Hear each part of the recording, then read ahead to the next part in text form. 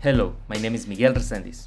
I'm a marketing professional, entrepreneur, and the host of this podcast, Midcast, a program where we discuss how to monetize your talent, ideas, and show examples of people who have successfully done so in the past. In this podcast, we aim to bring the best business and life insights to help you materialize your goals. An open mind will go a long way in this program, so fasten your seatbelts and get ready for the show. Karen Castillo, we have you in this is episode 4? I think we are in episode 4 of Midcast, and thank you for coming. So who is Karen Castillo and what are you doing?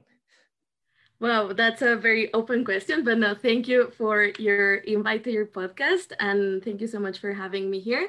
Like you said, my name is Karen Castillo. Karen is 25 years old. Karen currently works in the human rights sort of sector. And the reason why I say this at the beginning, it's because it also defines who am I. I'm very passionate about human rights. I consider myself a human rights defender. So I think that's who am I, or something that I could very easily say about me. Good. So the way we met each other was pretty much by not protecting human rights, but doing something, of the sort. We met in SFU, Simon Fraser University, for those that don't know what SFU stands for.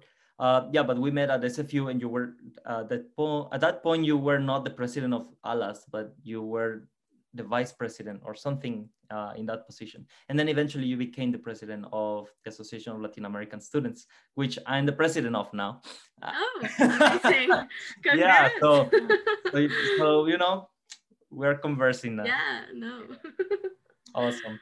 And I really, back then, I remember I was so impressed because, I mean, you were a really good leader. You had your ideals, and I think you were kind of really putting responsibilities on people that I hadn't seen before, but I also didn't see how Joao, which was the president before, had done it. But I had seen other organizations being run, and the other organizations seemed very autocrat. People had actual elections, like they had political campaigns, and it became so corrupt, right? Like, yes, they do. Yeah, like they became so corrupt, and they fought, and then they a lot of the times they kicked out the opposite party of the club, and then they had to form another club, and then you had two Pakistani, two different clubs. two Pakistani groups or something like that. Like, yes. I think it was with the Pakistani group that actually that happened, and I had friends in both sides. So then I didn't know which side was. Yeah, no, was it becomes messy for people who like these clubs. Yeah. So unfortunately for us in ALAS, we were able to really maintain order in a very informal way, because Latinos are very are famous. We were friends first, and it was like a big family, and that's what it made it great, that even if we had little issues, we always stood together, which I think is great. So, and that's the thing, I think, like, I was part of it, right? And I remember I was not allowed technically to be part of it until I transferred to Simon Fraser, because I was in FIC at the time. And you were like, no, come in, jump in, and we will treat you as like part of us, and you sent, and you had like these very basic organizational skills that at the time for me were super important. And like I was like, oh shit, like this group has their shit together. I think I tried. I think for me, because I was at the time like 19, for me, when I saw you write, please do this ASAP, I was like, what? Like, this is serious shit, like ASAP. What? Oh my God. But anyways, going back to the point, you did a great job, and you often, I remember you were advocating to have this scholarship for like the members of the club that had issues. And at that point, we were actually looking into starting to donate money. And I think that's the first time that happened with Alas to actually look into donate money rather than just keep all the money that we made, which still there's a lot of money in that account. Like, but I remember you and Nico then had that mission kind of. Yes. Because I talked to Nico about it too, and like that seems to be a really great mission. I mean, I in my administration really I have to follow it. And you have done it now professionally. So professionally, how do you feel now? I mean, you work in Amnesty International, right? Do you still work there? Yes, so I work for Amnesty International Canada, and I actually work as a fundraiser, which it's funny considering that, well, it's not funny. I mean, I really like doing that job even back as a president of ALAS for sort of putting these events together and sort of bringing community together so we could raise funds for a good cause. And that's what I currently do at Amnesty International. I really like my job. I think, now looking at that, now looking back at that point, I can see how much like joining that club helped me. And it was a lot of experience because it was basically running like a club, and you had people and you have responsibilities, and you also had money, right? And you also had sort of this mission, and you also represented the Latin American community at the university. So that was like very important for me, and I think it was really the beginning of how I became more interested in like human rights and more like activism and like community work and sort of like working together with people. It's something that I really, really enjoy.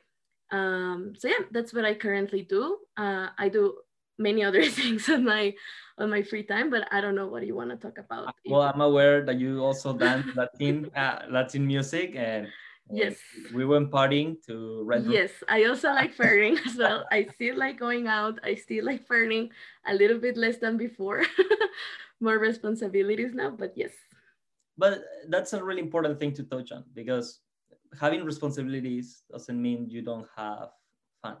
Exactly. So, I mean, a lot of the times I think we're kind of like somehow indoctrinated by TV programs and like YouTube, and also like certain quote unquote coaches that fun is being in a beach in Cancun or having a lot of money and having cars. But I'm sure you're having fun or you're enjoying what you're doing. So I have seen your post about the feminist movement in Mexico, which is a really important movement, I think. And although there's a lot of criticism and a lot of comments from from different sides of the Mexican society. Yep. It is also rooted in, I mean, the comments are rooted in Mexican traditions, I think, but also the movement that's happening right now, it's rooted on big violence towards women, right? And and that's something that I think we haven't really listened to, like we haven't really listened to, because you know why I think that is? Like, I am a Mexican, and I should be really aware of that. I have a mom, I have a grandma, and I have a lot of women in my family, and I can sleep at night, right? So that fact makes me feel that I'm not aware of what really is happening there. But then I see you in there, right? You're in Mexico. You work for Amnesty International Canada, but you're in Mexico helping women. And that's kind of brave, because we all know what happens to, journalists in Mexico. Yes, it's it's the most dangerous country in the world for journalists currently. The most dangerous? Yes, after even Saudi Arabia? No, yeah. I mean, it sometimes like some months is like another country, usually Middle East, and it depends on how many journalists are killed by year. But right now it's sometimes some countries in the Middle East are trying to up the competition. I'm like, gosh. Yeah, it almost seems like a competition, which is pretty bad. Like pretty, of which country violates human rights the most, basically. Well, that's pretty fucked up. So you went to Uganda for your internship. It was an internship or exchange? Yes. So when I was just a little bit of background. Like I did my undergrad in international studies and political science, and when I started my degree, I used to also be part of like the varsity team at SFU. Swimming was my life, sports were my life. Mhm. But when I was like on my second, third year, I started getting very anxious because I saw other of my classmates that they were already like having jobs on the field, doing volunteer positions. They were going on exchange, and I felt that like all my life at that point had been swimming. So I took the huge risk that it was for me to stop swimming, which had been what had like driven me like all my life, what had like defined who I was for all my life. And I decided to go that summer to do like an internship. It was more like an internship more than like an exchange in like an NGO in Uganda. So it was sort of like an exchange internship thing. I worked with an organization called Refugee Law Program, and what we did was basically like interview refugees that were coming from to Uganda from other countries in war, like the DRC. And we were doing this research at that point, and yeah, no, I mean, I love the experience. Uganda was beautiful. The people there were beautiful, and for me it was like sort of like it really proved that I loved what I had studied, that I wanted to get into like the human rights sector, that I wanted to work with people like more on the ground. And yeah, it was like a great experience overall. So big advice, if I don't know, people are in their second, third years, just go out and explore the world, and just, yeah, just do it. Mhm. Yeah. So when you were in Uganda, were you a little bit exposed to the gay and LGBTQ I think issues that were facing in that country, or were you more involved in a different type of human rights issue? Oh, I was like more involved with refugee rights, but I mean, you did like, I mean, it's very visible, like the problem. I mean, uh, like one of the things that they told us, sort of the organization when we went there, was how like strict laws are against like people from the LGBTQI community.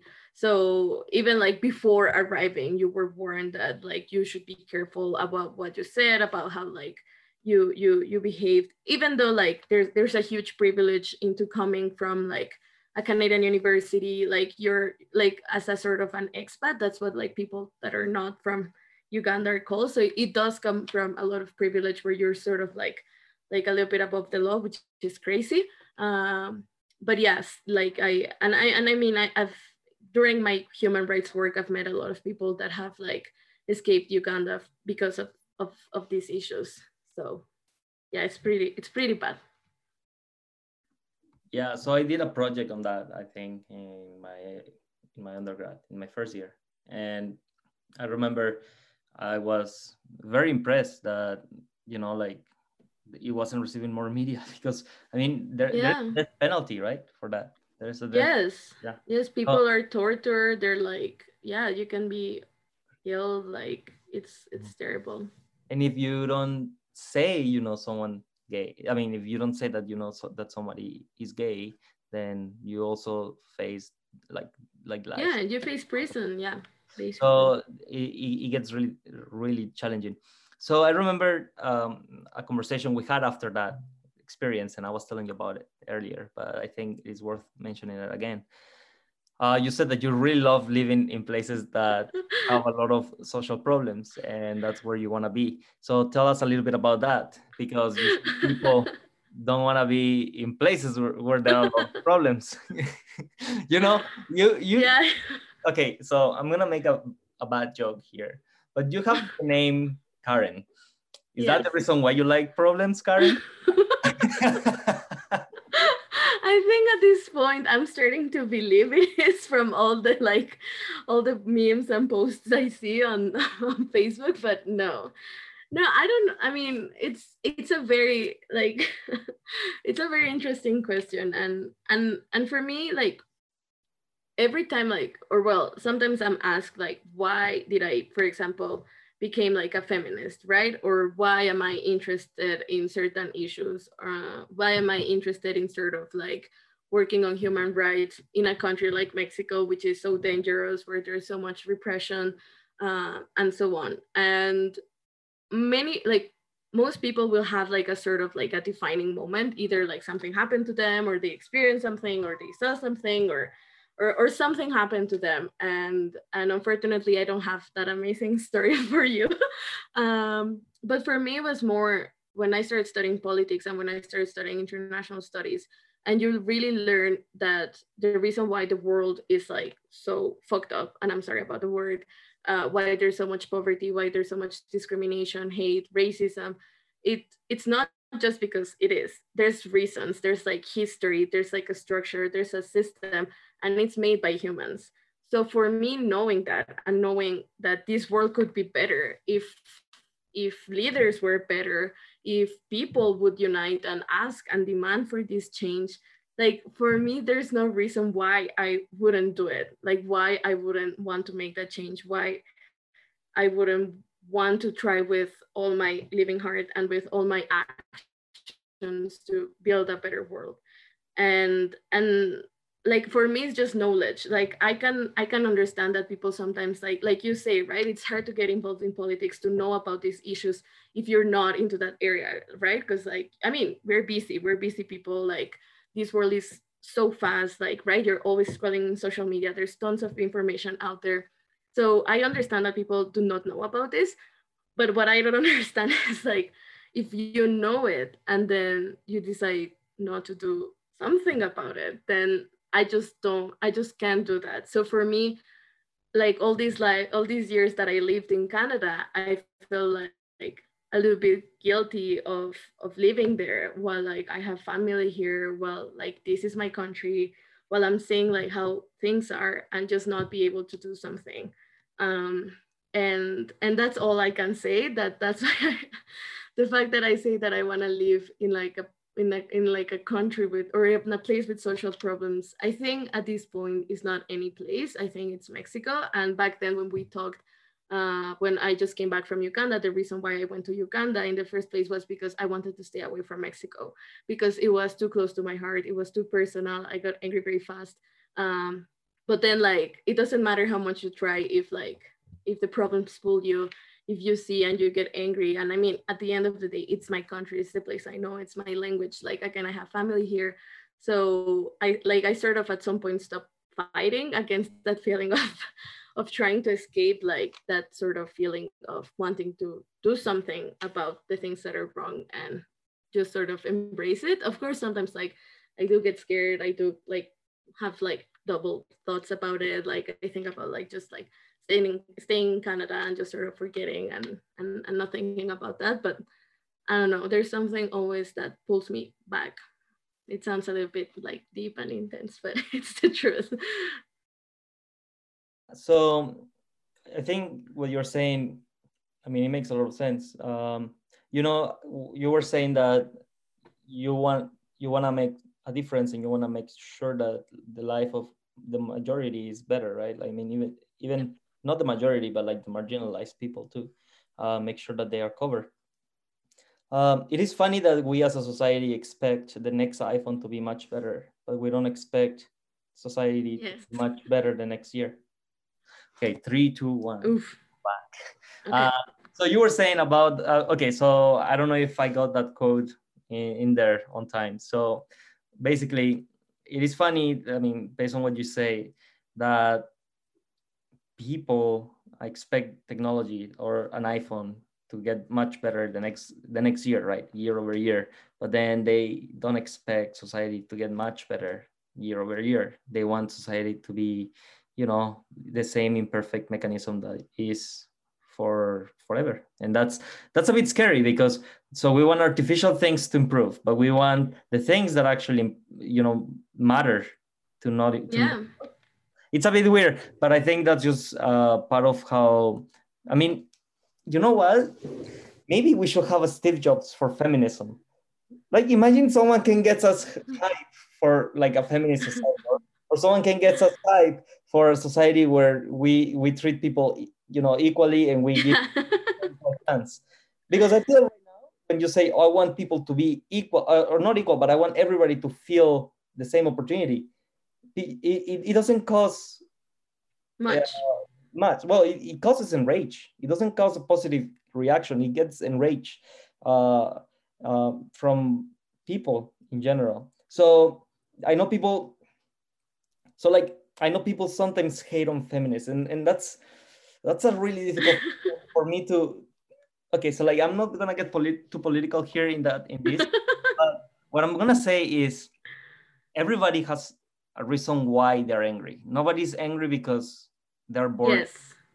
Yeah. If someone is being angry, well, it may be because they killed her daughter, or it may be because they raped her many times, or it may be because they rape her many times. You're asking the police to do something and nobody does anything. Maybe they laugh about you. Maybe they rape you in the police station, right? Right? Yeah, no. Yeah, yeah, no, like violence in, at least in Mexico, like the violence against women, it's brutal. Like whenever you read cases about like femicides, that's what the term is, that it's the killing of women because of their gender. And it involves like brutal violence. It often includes like sexual violence. It includes exposing the body of women after their death, or sort of, yeah, damaging the body after women are killed.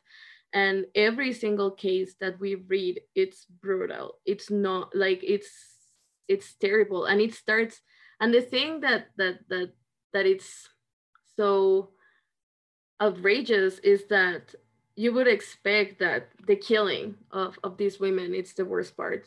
The brutality that these killings are like, I mean, the brutality of the killings should be enough.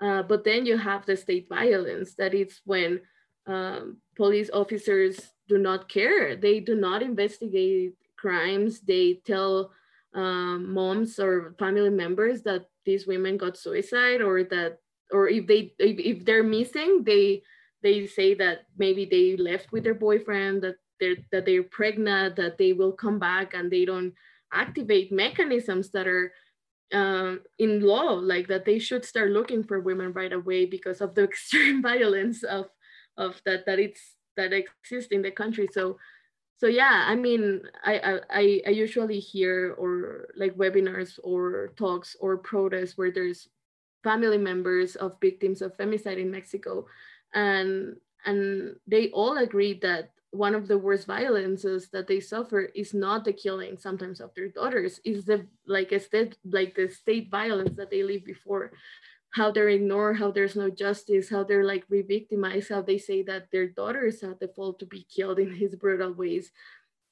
I mean, I don't have right now like data, like specific data, but Mexico is a country that has 99 impunity, like 99% of impunity levels. So only 1% of all crimes in the country have like a sentence.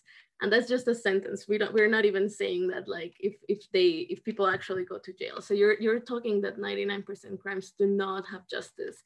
So Mexico has a collapsed, and that's the word, it has a collapsed judiciary system. Like there's no other way of explaining it. So women are not protected when they're alive.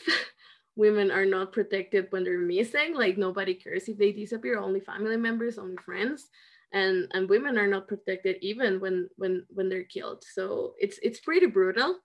And when you talk about all the backlash, all the hate that the feminist movement in Mexico gets from the society, like that you wouldn't expect, right? That you would expect that society is as like exhausted as like many in the movement. We are exhausted, we're angry, we're tired. But I do think that hate towards the movement comes from people, or from a sector of society that is afraid of change, because change is scary, right? And I do think that this, like the world in general, not only talking about the feminist movement, we need radical changes. We're seeing it with the pandemic, right? We have, like you said, I think we're living in one of the, like in the times with most technology in the world, and right now we have a virus that has like stopped us completely. And one of my beliefs is that it's not the virus itself, it's that countries all around the world stopped investing in health. And that's why hospitals get overrun. Hospitals stopped involving in social care. And that's why people go out to work. I mean, in Mexico, people cannot stop working. And it's as simple as that. 70% of the Mexican population works in the informal sector. So they don't have like any sort of social insurance that protects them. And that's the fault of governments. I mean, I think this virus, yes, it's real. Yes, it's like, it's pretty deadly for certain sectors of society. But I think that what has made us so vulnerable is how much inequality has grown over the years. And that's the fault of governments. And that's also our fault as societies, because we keep going, right? And you see it in people right now. Everyone is talking about going back to to the normal times. People are desperate to travel. People are desperate to like go back to for the economy to revamp. And I think that's normal, because again, like we're humans. We don't live in this earth for a long time. So I think it's hard to grasp like how much change this world needs. And I think that's why when social movements come and they sort of shed light into how bad the world is and how much change we need, I do think that a natural response from some people is to to be angry at it, right? People are scared of these changes, like of having their lives, like day-to-day lives, like yeah, like yeah, like I don't know. I sorry, my suddenly I stopped thinking in English, so please ask me something. No, and that makes sense. I mean, um, one of the things I wanted to kind of bring to the conversation is about um, how when you're bringing in change to society, especially in today's, I don't know, I wasn't alive before, and honestly I haven't done really a lot of political science studies, but I know that the society in general in the Western world is divided. It's very, I mean, there is a big division, and a lot of the times it comes from extreme points of view in both sides. Yes.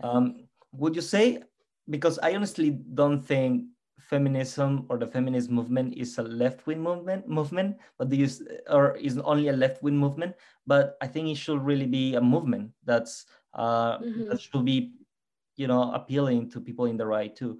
The reason why I say this is because look, I empathize with people in both sides, because I know that they are not moving. I mean, the interests of other people shouldn't be a reason for you to say, oh, these people are stupid, people in the right are stupid, or people on the left are stupid. No, I think the reason why they have these groups is because they have similar interests. But I think when it comes to feminism in particular, well, for one, I think there is a misogynist kind of resistance from the system that has been shaped like this, right? And therefore there is this resistance is more powerful than the actual information of the movement. Recently in a marketing class, I learned that for every one negative comment on your brand, you need at least 10 positive comments, or at least 10 times the effort to offset that negative one negative comment. Yeah. Wow. So one negative That's comment is 10 times as powerful as one positive comment. So right now, what I'm seeing here, and I'm really trying to bring it back to my expertise, which is marketing, right? That's And great. I'm trying to understand it in the best way I can. But the way I see it is, feminism has a lot of, I mean, I remember when I first heard the word and my friend told me I'm a feminist. And that was when I was like 15 or 16. And I was scared. I was like, what? You're a feminist? What is this? Yeah. And it was not because I was like girls are crazy. It was more like feminist. Okay. So the last time I hear anything ending with "is" was communist, and I thought, oh shit, that it's probably not communist, but it sounds like it sounds similar thing. there. Yeah, or like I also heard machista, right? Which is a negative word, and if I think, well, what's the opposite of machista? Well, feminista, right? Which is Spanish, which is feminist. So then I was thinking, well, but none of them are good, because I kind of associated the ending of the word "ist" with a negative meaning.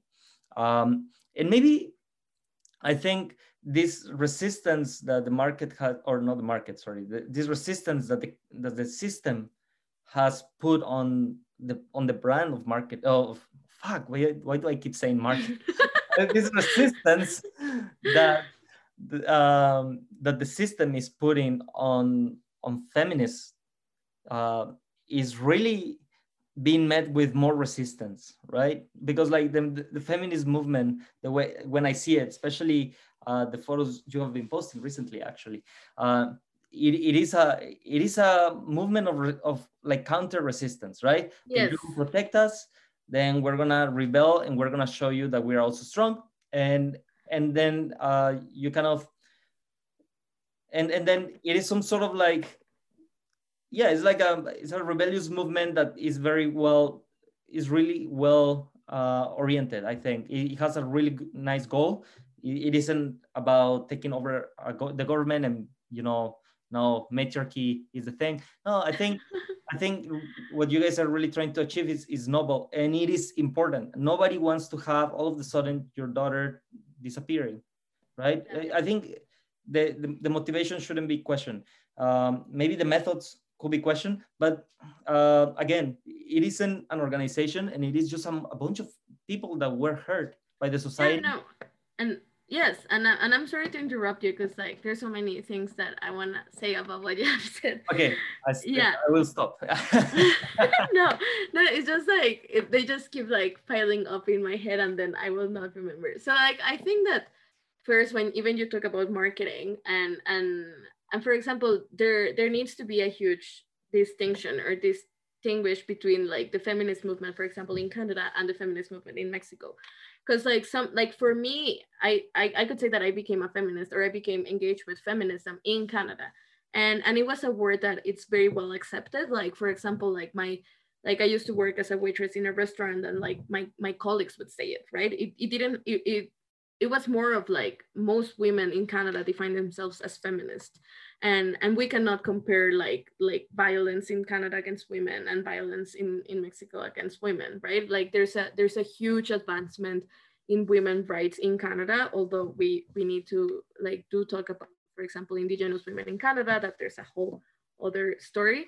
But that's the first thing, and if I want to say something about the feminist movement in Mexico, is that I would say that it's reaching like I would say that it's reaching its peak of action, because I don't know how much people have seen news or they see news about the feminist movement in Mexico, but a little bit what you're talking about is that women in Mexico are becoming more and more and more prone to take like what we call direct action, which involves like destroying like glasses, destroying like bus like stops. They do like graffiti paintings in buildings, in like statues, in monuments.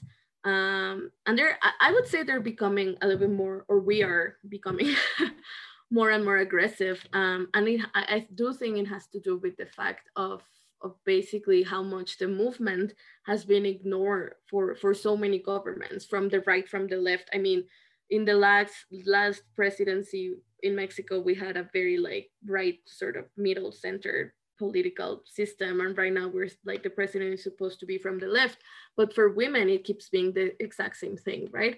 And violence has increased. It has been increasing steadily for over the years, and like I was saying before, the system for investigating, for making justice, is completely collapsed. So I do think like women have, or the movement in Mexico, a part of the movement has reached like a very like angry, like violent point.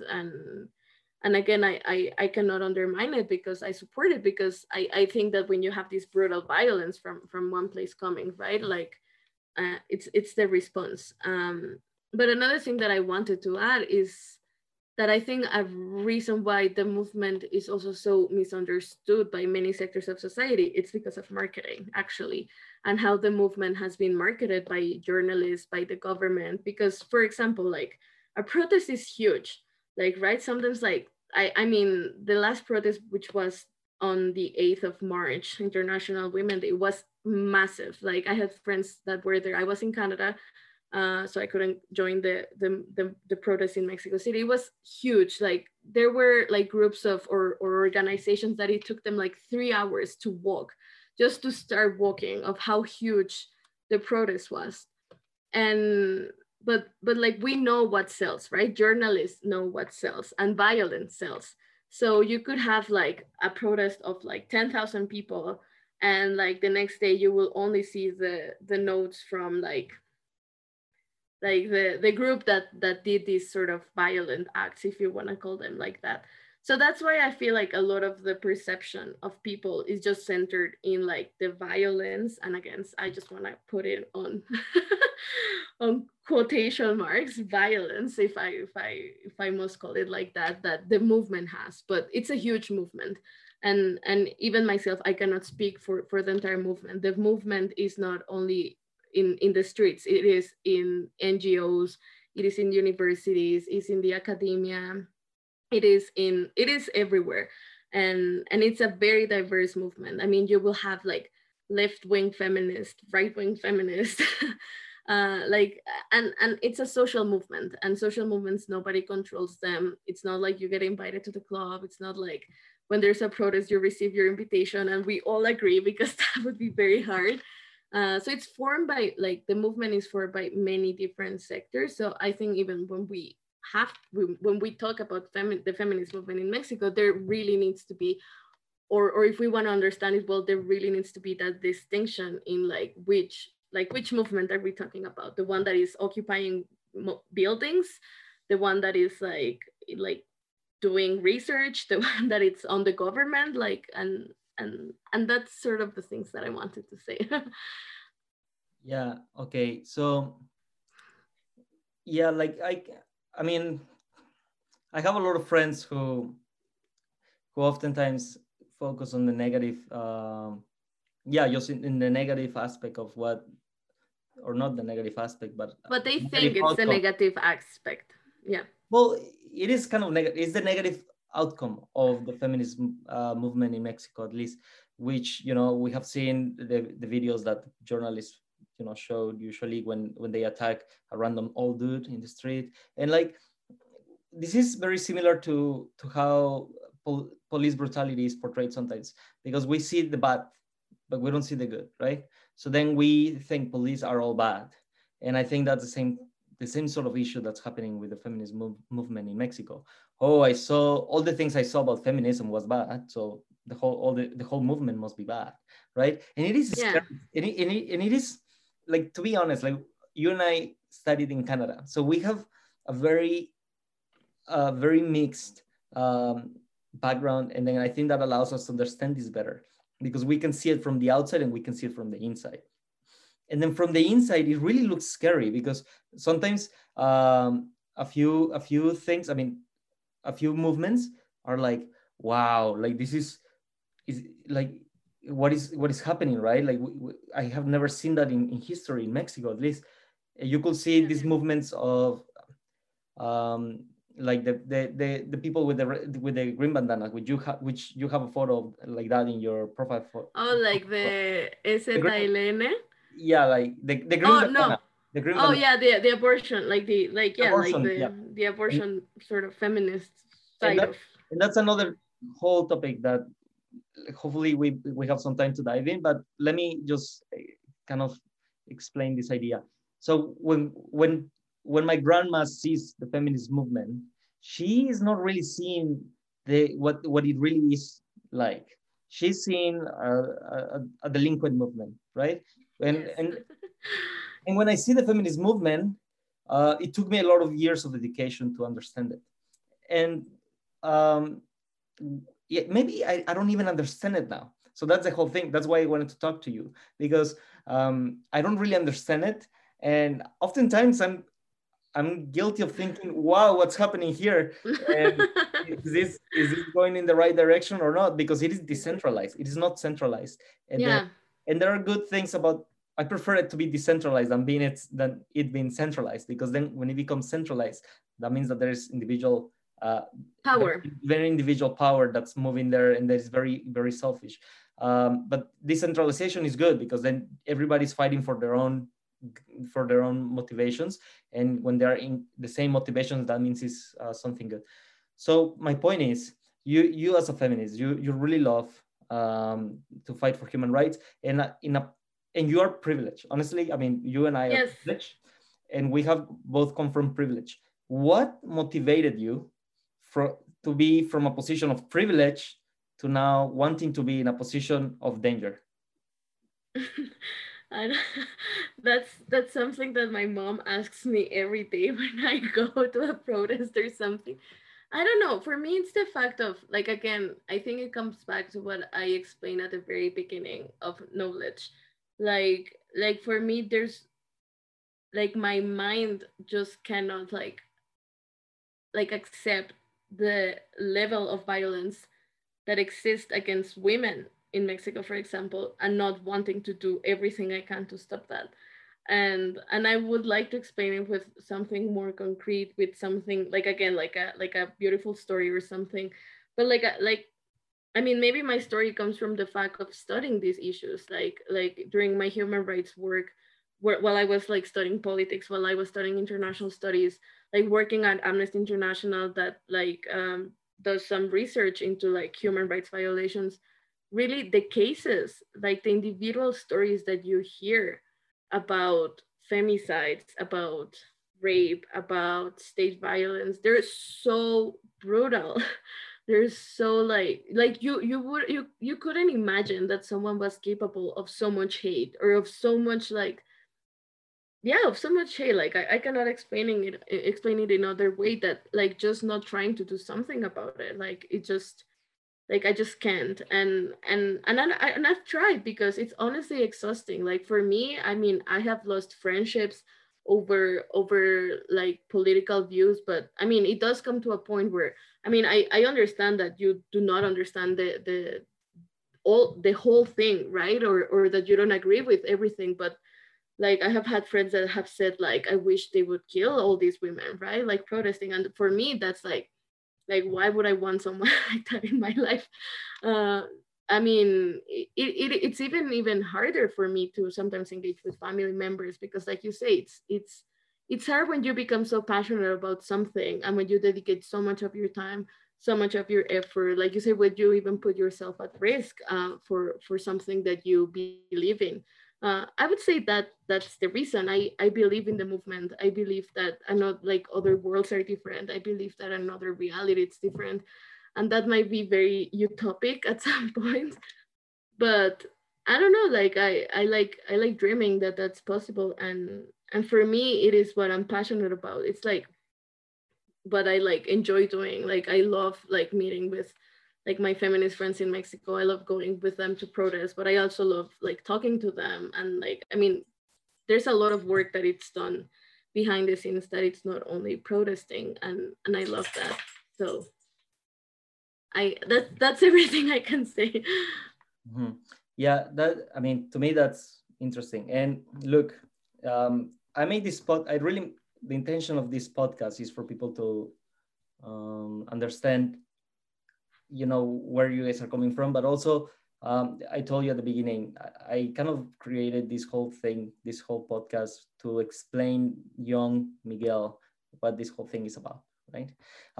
Yes. Look, you mentioned something important, and this is a hot topic, because every time I bring it up, I get in trouble, but I love it.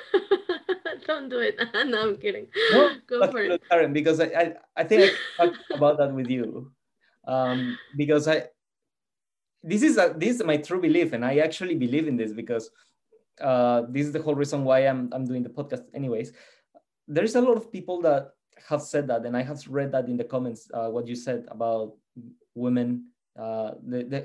Sorry, let me recap. There are a lot of people in the comments of like this post saying that the narcos or the drug dealers should kill them all. I've read that many times, and I'm Like scared. that drug dealers should kill all like women, or like Feminists, feminists. Oh my god, I haven't read those ones, but yeah, like I'm not surprised. I have read those, and when I read it, then I'm like, what? This guy is stupid. Like, okay, you cannot put drug dealers on top of feminists. Like, Yeah, no, it's a huge that's my comparison. opinion.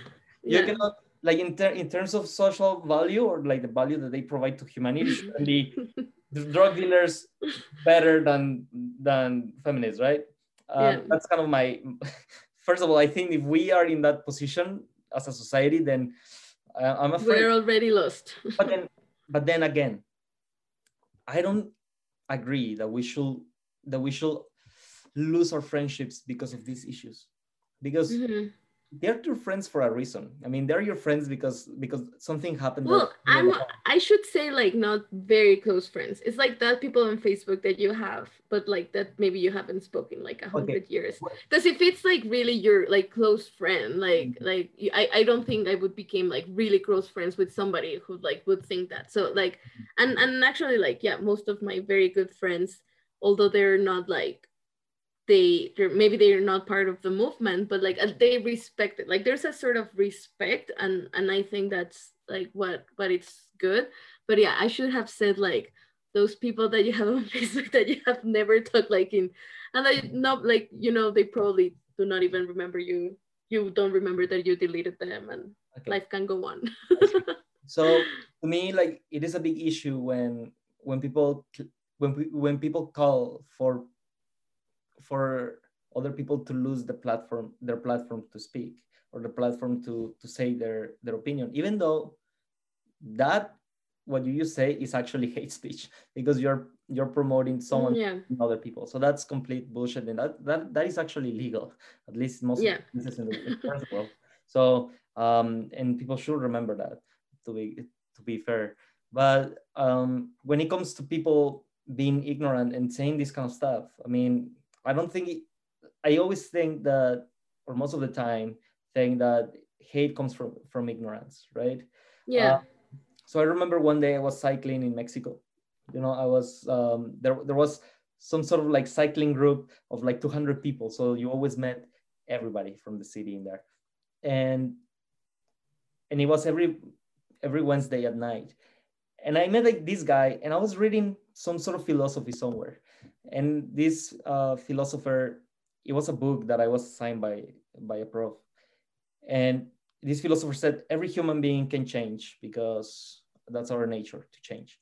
And then I'm like, that's pretty cool. And then somehow I applied it to homosexuality. I was like, well, you can change, right? So you can change yeah. your sexual preference. And I told this guy about it, and he's like, oh shit. Well, I wish that was true, because that in that way I would just change from being gay to being heterosexual. And then I was like, what? This guy doesn't, I mean, I couldn't predict that he was homosexual, right? And I was like, well, I fucked it up. And then yeah, I said like, I said something that probably hurt him. And I said, I'm sorry. And then the guy said, well, don't be sorry. At least you told me. Now let me tell you about it. And then he told me about his experience. I never thought that again. I never thought homosexuality was an individual decision or something that could be changed. So my point here is, there will be people saying dumb shit, and there will be people saying stupid stuff and thinking and believing them, actually believing them. And education and communication, even though even though they don't get it from you, they may get it from a book, they may get it from a TV show, they may get it from a random person cycling the street. They will, if you open the opportunities and you give them a platform to be stupid and be dumb, they'll probably get it, I think. Yeah. Well, and it's something that always within the human rights sector at work, well, like when you are an act, like it's something that it's always very discussed, like how much it's your job to educate people and how much people should educate themselves. Now, what I think is that I have always been very like open to talk about about these issues, right? Like I'm not the person who expects you to know everything about the feminist movement like right now, or because I understand that these issues are hard to understand. Like for me, I discovered them during 6 years of university studies, like through theory, like research. Like it was not like, ooh, like for fun. And that's why I'm interested. But they do come from a history, they do come from politics, they do come from systems, so they're like very like deep issues. And same with, like you say, like with racism, with many other issues that are hot topic or like contested issues. They're difficult topics to talk about, and they're also difficult because they cross with the personal, right? Because of like your identity, of who you are, and so on. So I'm always open to keep talking with people about that. That's one of the reasons why I decided to start the podcast that I have with my friends, where we try to talk about these issues so other people know about it, that they learn about it. And I love communication. It's one of the areas where I'm most interested within like the political side, within the human rights, how you communicate social movements, how you communicate these values so people understand them. What's the name of your podcast? So it's in Spanish and it's called La Brújula de la Nación, which means the compass of the nation. It was a project for a class, so that like the name was not very well thought, but now we liked it. And what class was this for?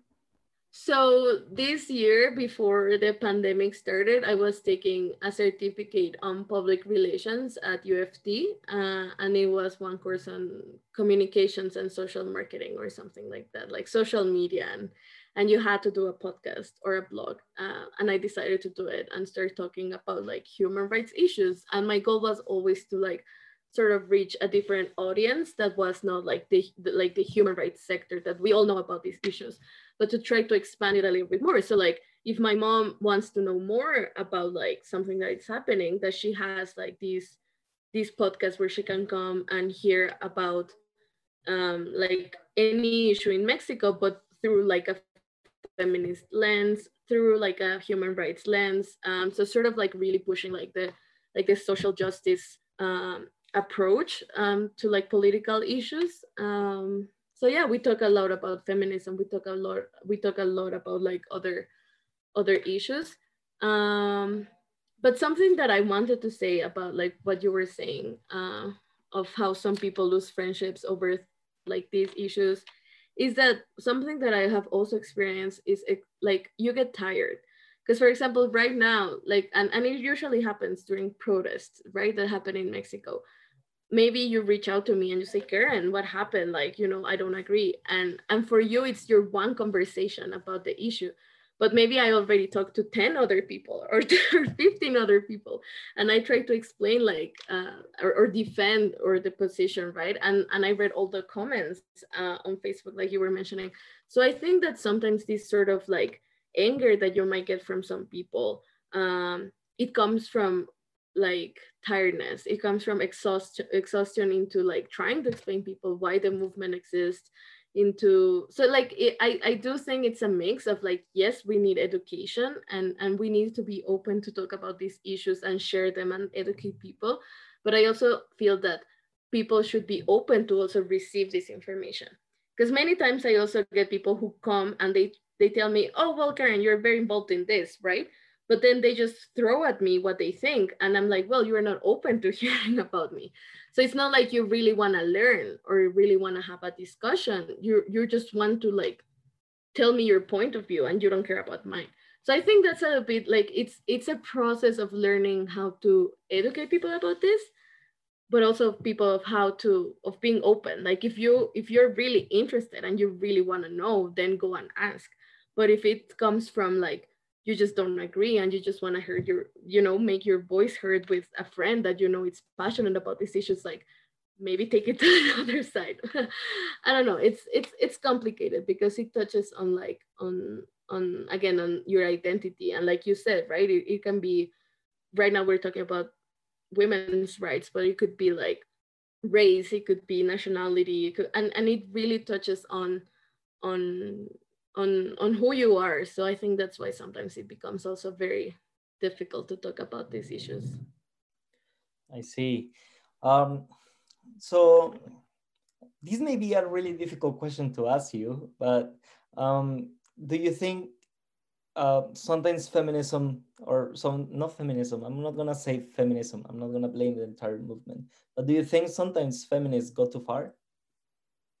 Yes, I think the movement itself and it has its own issues, like, and there's divides within the movement, because again, like we do all have the ideals, and there's a theory, and there's like we base our thinking in theory and in statistics, and but at the end of the day we're also human beings, right? And we have our own egos, we have our own like biases, we have our own things. So I would say that like I would say that sometimes we even within the feminist movement we believe that just because you name yourself feminist you're not capable of violence, right? Or you're not capable of hurting other people, or and that's not true. Like I think we all should always remember that we can always hurt people with our words, with our actions, and always rethink what we're doing. Like, why are we doing it?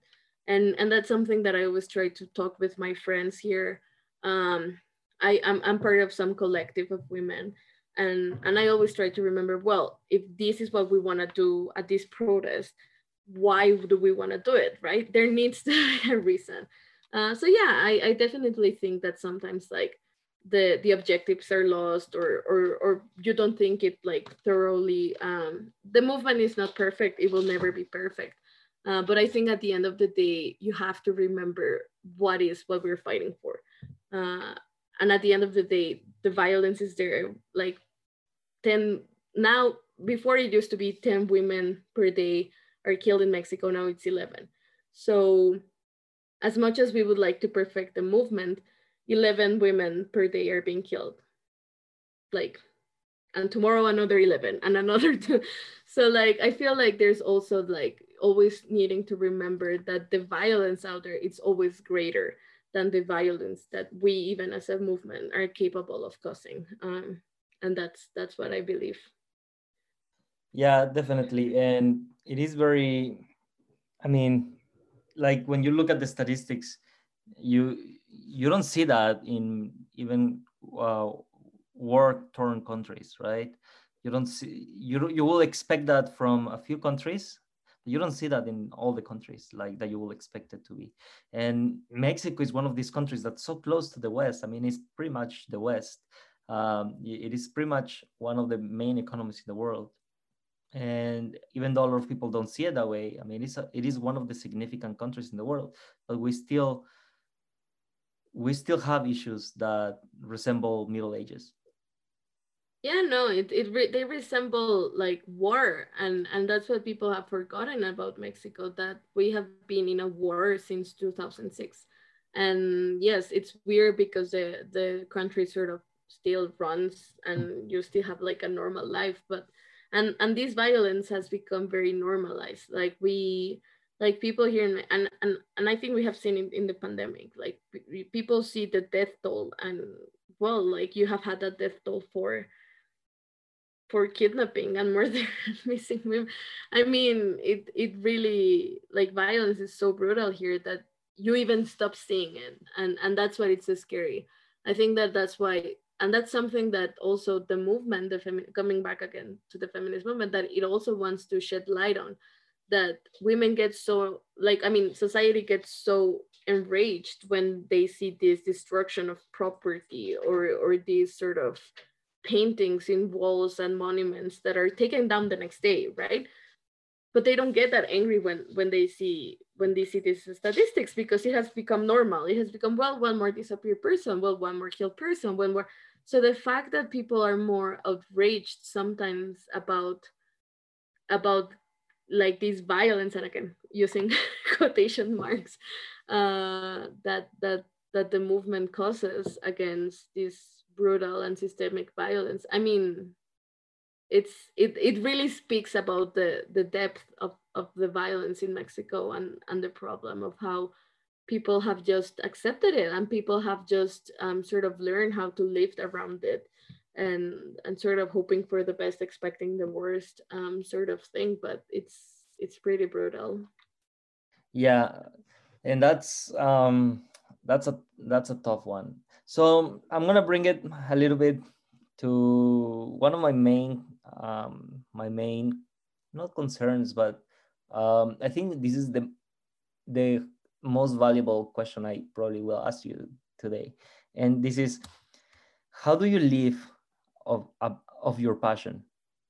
Because no, seriously, because living off of your passion is often seen as a rich kid privilege, right? You can live off the arts, you can live off writing articles, you can live off academia, and you.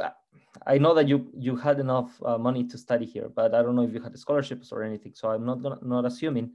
What I'm trying to ask for you for is maybe give the message to the people that believe that they need to have a 9 to 5 job in a logistics company to to get through their life, and on the side, maybe on the weekends, go to protests and stuff. But you're actually full time on your passion. You are in Amnesty International. You did your internship in human rights, and you're planning to move from your place of privilege to a place of danger. So I'm pretty sure that you probably have a plan already. So tell us a little bit about that. Well, my plan is, well, I think it depends on really defining what you want on life and who you want to be. And and for me, I mean, I have had the huge privilege of being able to have like that 9 to 5 job and living in an extremely wealthy country and privileged country where you don't have to worry about a lot of insecurity issues. Of course, economic, yes, because like Canada it's so expensive. Um, but I wasn't happy. Like if I have to be honest, like and I think at the end of the day, some people prefer material things or they prefer that safety net, right, over happiness, or maybe the material things make you happy, the comfortness makes you happy, and that's okay. Like I think at the end of the day, people just need to be honest about who you are, like what you want to do in life and what makes you happy. And for me, like what makes me happy is this. It's like it's my job with, like, I mean, defending human rights. It's like last weekend I was in the Yucatan Peninsula visiting some Maya indigenous communities, and I loved it, like because I learned so much from people. Like, I mean, and yes, it comes through like a huge discomfort, at least for me, right, that I've always have like this house and these services and access to all these things. But for me, learning more about indigenous communities here, it's more precious than that, for example, traveling to Cancun, right, that are super close and staying in a 5-star hotel resort. And again, maybe I'm privileged enough that I already live that, and I can say, well, I prefer learning another way of living. I prefer doing something that I think for myself it's more meaningful. And and and yes, and my plan is to sort of follow my heart. I'm scared of course of taking a bad, I don't know, like a bad decision, because right now my life is good. Like my job is good. It's a good pay. I cannot complain at all. Um, but I mean, like if at the end of the day you're not fully happy, and you know there's a world out there that fulfills you as a person, professionally, personally, then I want to follow that. And I don't know, maybe we can have another interview in 2 years or 3 years and see how that worked. But yeah, I think it's just being honest about what you love. And if you love your 9 to 5 job and meet your friends after and go for a drink and then go and sleep and watch Netflix all night, I mean, that's really amazing as well. So I think it's about, again, defining what you want from life and who you are, and what makes you happy. Perfect. Perfect. So I like that answer. So my point was a bit more towards, is there a market for being a social justice warrior, for example?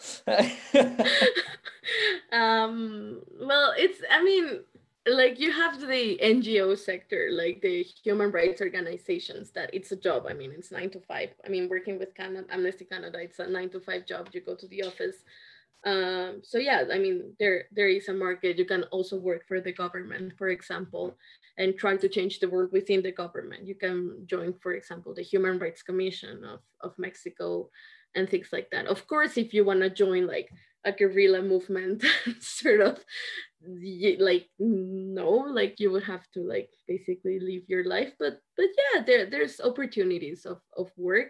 And for me it's also like, so like I dedicate again like my sort of professional life to this, like my 9 to 5 job, but I also like doing it on my free time. And I think that's what most of like some of my friends do. They some have their 9 to 5 jobs, and like later like their hobby is to like watch documentaries about human rights and go to protests and read books about the issues. I mean, it's like a career, right? Like, but it's like a something that you like.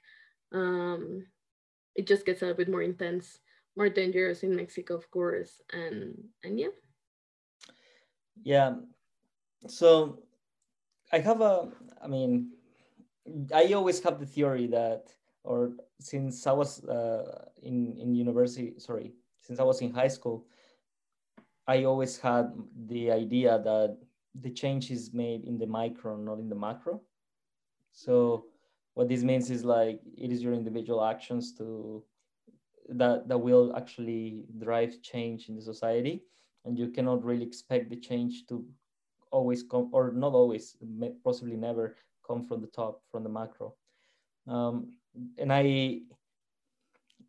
mean, this is a very stupid comment, but I'm gonna risk making it anyway so that I can get educated. But you know, I see that for the past 100 years or more, Mormons have been going door to door to educate people on their religion, right? And although I'm not advocating that feminists go door to door to have like, uh, can I, you know, have a discussion? Can I come in and discuss about feminism? You want to know our Lord and Savior feminist? Yeah, we should create a cult or like a religion. I do agree with that. Yeah, no, I'm not advocating for that, but I'm always I believe that that's where change actually originates from. Because look, I don't know if you have read the story of this guy. He was a feminicide. Is that how you say it? Like the guy that kills feminists, or the guy it is a guy that kills women, just like that. So Oh, like a yeah, feminicida, like a femicide. yeah, Yes. feminicide. Yeah, let's go for it. So that guy is in Toluca. You live near Toluca, right? Yes. So he's from Toluca. They call him the monster of Toluca. I don't know if you read of him. So I listened to his tape talking to his mom. He's calm. He doesn't have any remorse for doing that. And then I was thinking, well, he's just a psychopath. He lacks empathy. And then I hear that he is worried about his pets. And then I'm thinking, this is not a psychopath. this is not a psychopath. Yeah. This is a person that truly hated women. And and what the fuck did his family do, or what the fuck did his environment do to incentivize this hate, right? And because I don't think you're born hating everything. You're born being a nice baby most of the time, unless you're Damien 666. But usually you're born a nice baby, and then your environment kind of shapes you to do something. And this guy was completely empathetic towards a cat and two dogs, right? And to his mom as well. He was empathetic to his mom, but he was not empathetic to the girl that he killed, to his dad that he also killed. He was not empathetic to like the other 3 women that he killed previously, like 6 years earlier. So then I'm thinking, well, this guy is driven by some sort of hate, and I just cannot understand it. I don't aim at understanding it. But when I talked earlier about me possibly criticizing the methods but not the movement, is like, overall you must have a KPI. You should try to aim at your conversion rate. I mean, really, you need to go from a system that doesn't know what the hell is going on and then repels you, to a system that slowly understands you, and then understands that they need to pass legislation on this. Because right now we both know Mexican politicians, they are gonna pass legislation that gets them votes and that gets them in office to steal money for another 6 years. That's what's gonna happen. You know what got the current president in there? Well, saying that the brown people are the best in Mexico, saying that poor people are the best and they're the ones that should decide. You know what? I'm not against those ideas. I think it is kind of true. Most Mexicans are brown or have some brown heritage.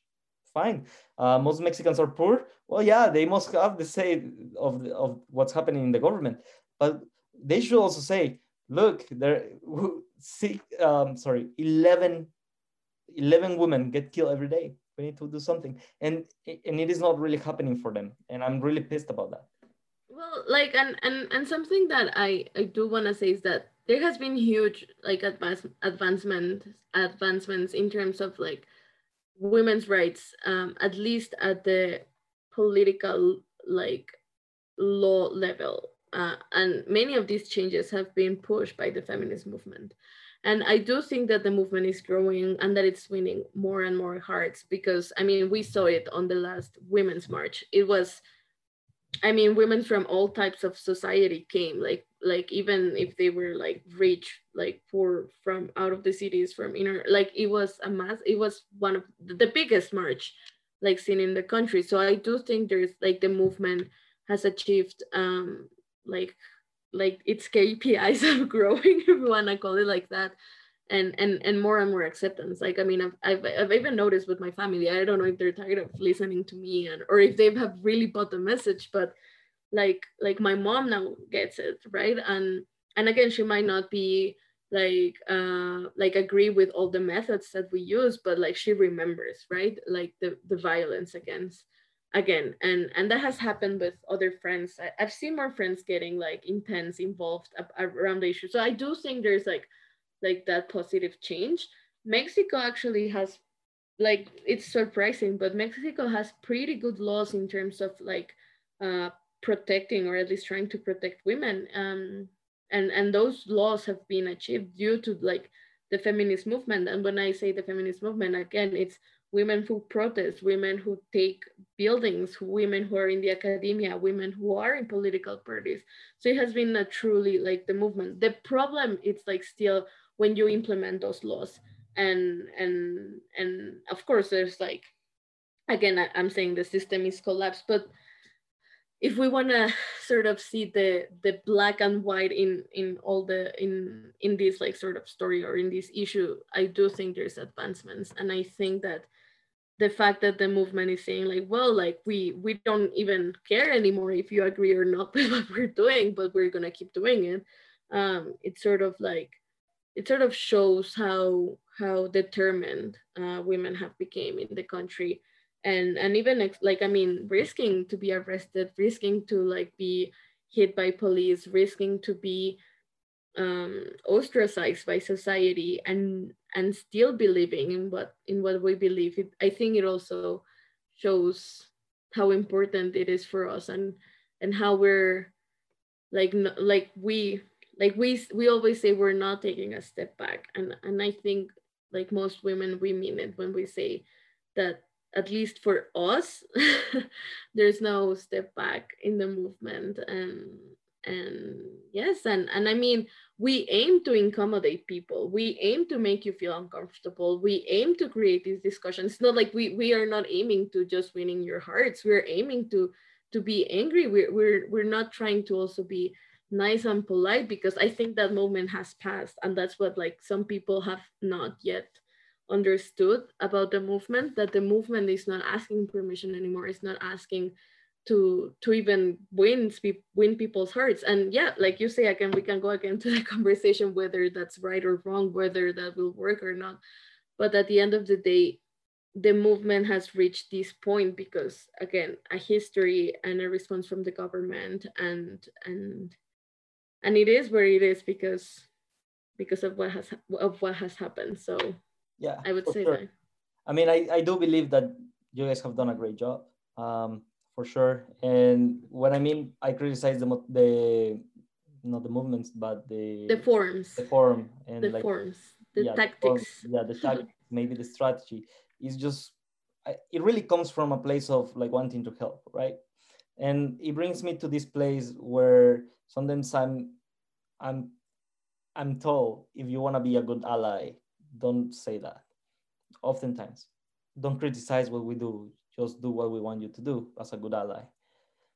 So then when it come when I hear that, I sometimes I'm like, well, first of all, um, like it just really sounds problematic to me that now I'm called an ally, but I have restrictions on what I can try to help you with, because now it's not the value I think I can provide, it's the value you want me to provide.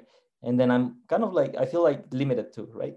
And and obviously I know that this movement and the people in this movement is under a lot of pressure, and there is under a lot of, it is like if you're driving at 120 kilometers per hour every day consistently, you're always afraid that you may die, and you're angry that your friend died already.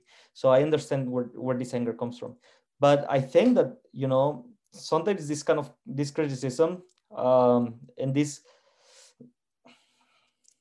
I don't know, like I feel that saying that if you want to be an ally, you should do what we want you to do. It's almost like your opinion matters, but less than us ours, and it kind of, I think it kind of drives some sort of divide again. And my point is that if this movement is gonna keep growing strong, it will need of men, right? You'll need the help of men, and the same way any sort of other legislation when it comes to people of color, you will need help from people from other from other color, right? And it will need people, it will need the help from people that are driving the current system. So how will you go about it? Like, I mean, do you think I'm kind of crazy and oblivious to you guys' movement, or is it just like, I don't know. Well, there's different responses I could give. I could give the very theory based response that we usually get, that it's like, I mean, I think there's things that you could ask yourself, for example, of whether and this is something that I sort of mentioned before, whether you're sort of need or not need, but like when you say like, well, I want to help, right? And I want to say my opinion, whether it comes from like this sort of like historic sort of tendency of men of taking leadership on things, right? And of wanting to show us how we could do it, right? And what women usually say is that, well, the feminist movement is really for women. So like it's like, I know that you might not agree with us, but like we are deciding now, right? Because of this historic imbalance of power. So that would be sort of my very theoretical response to you. Going more in depth or going more like as friends of like a more Now uh, you can do the mean response to me.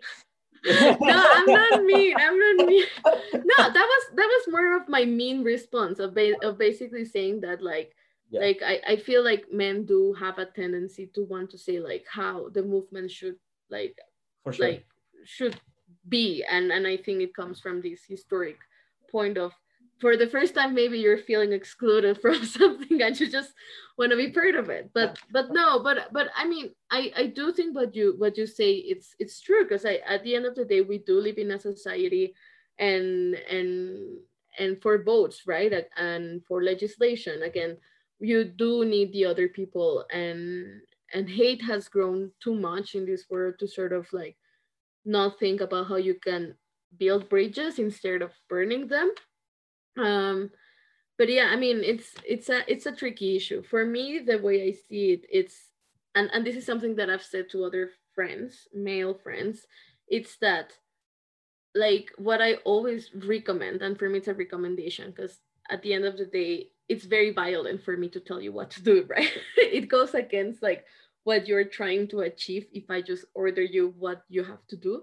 But what I always recommend you is like, well, if something in the movement makes you uncomfortable or you don't agree, then look for the positive things. And that's your responsibility, and that's what you can do. Because again, we're talking about, it's like climate change, right? Maybe you don't agree with the guys from Greenpeace who hook themselves to trees, but there's so many other things you can do for the environment, right? So, and that's the same with like the feminist movement. If you don't agree with the women that like basically burn buildings, that's okay, but like use your power to sort of like look for the positive, and I'm pretty sure you'll find it. And it could be through books, through articles, podcasts. Like, so I like, my recommendation to my male friends is always like, always as a male, like as a guy, as a, like a person who has whole power over women, always try to share the positive of the movement. And if you're not finding it, it's because maybe you haven't looked enough, or maybe you're, or again, you're not doing the job. You just read the news, you don't agree, and your opinion stays there. So should And I really like your response, and this makes a lot of sense, right? Try to if you don't agree with this particular action, try to do something on your own that can help the movement and yeah, grow, or right? look for other news. I mean, like, and it usually happens within in days that there are protests. Again, protests are huge, right? Mhm. And I'm pretty sure that if you start like sort of liking even feminist collectives, there's women that do art, for example, instead of burning things. So Yeah, maybe instead of sharing that sort of like very tendentious or very sort of violent note, maybe try to share a good one, or maybe try to share information or a book that you. So I always say that, I always say, like, I think the problem is that if you just like talk about the bad, that's when we get angry. makes sense. No, for sure. And look, I'm the kind of person, and I think you probably remember, but we haven't talked in a while, so Yeah. hopefully we do. But I'm the type of person that really likes to understand the whole thing, and like to kind of ask questions that are a bit tough sometimes. So, what do you think about inclusive language in Spanish that's been coming up? Because inclusive language in English and Spanish is a big difference. Like the movement is a little bit different, I think. And first of all, what do you think about the word Latinx? Oh, that's those are very those are like, I mean, we could do a huge podcast on just that. Well, like about Just inclusive.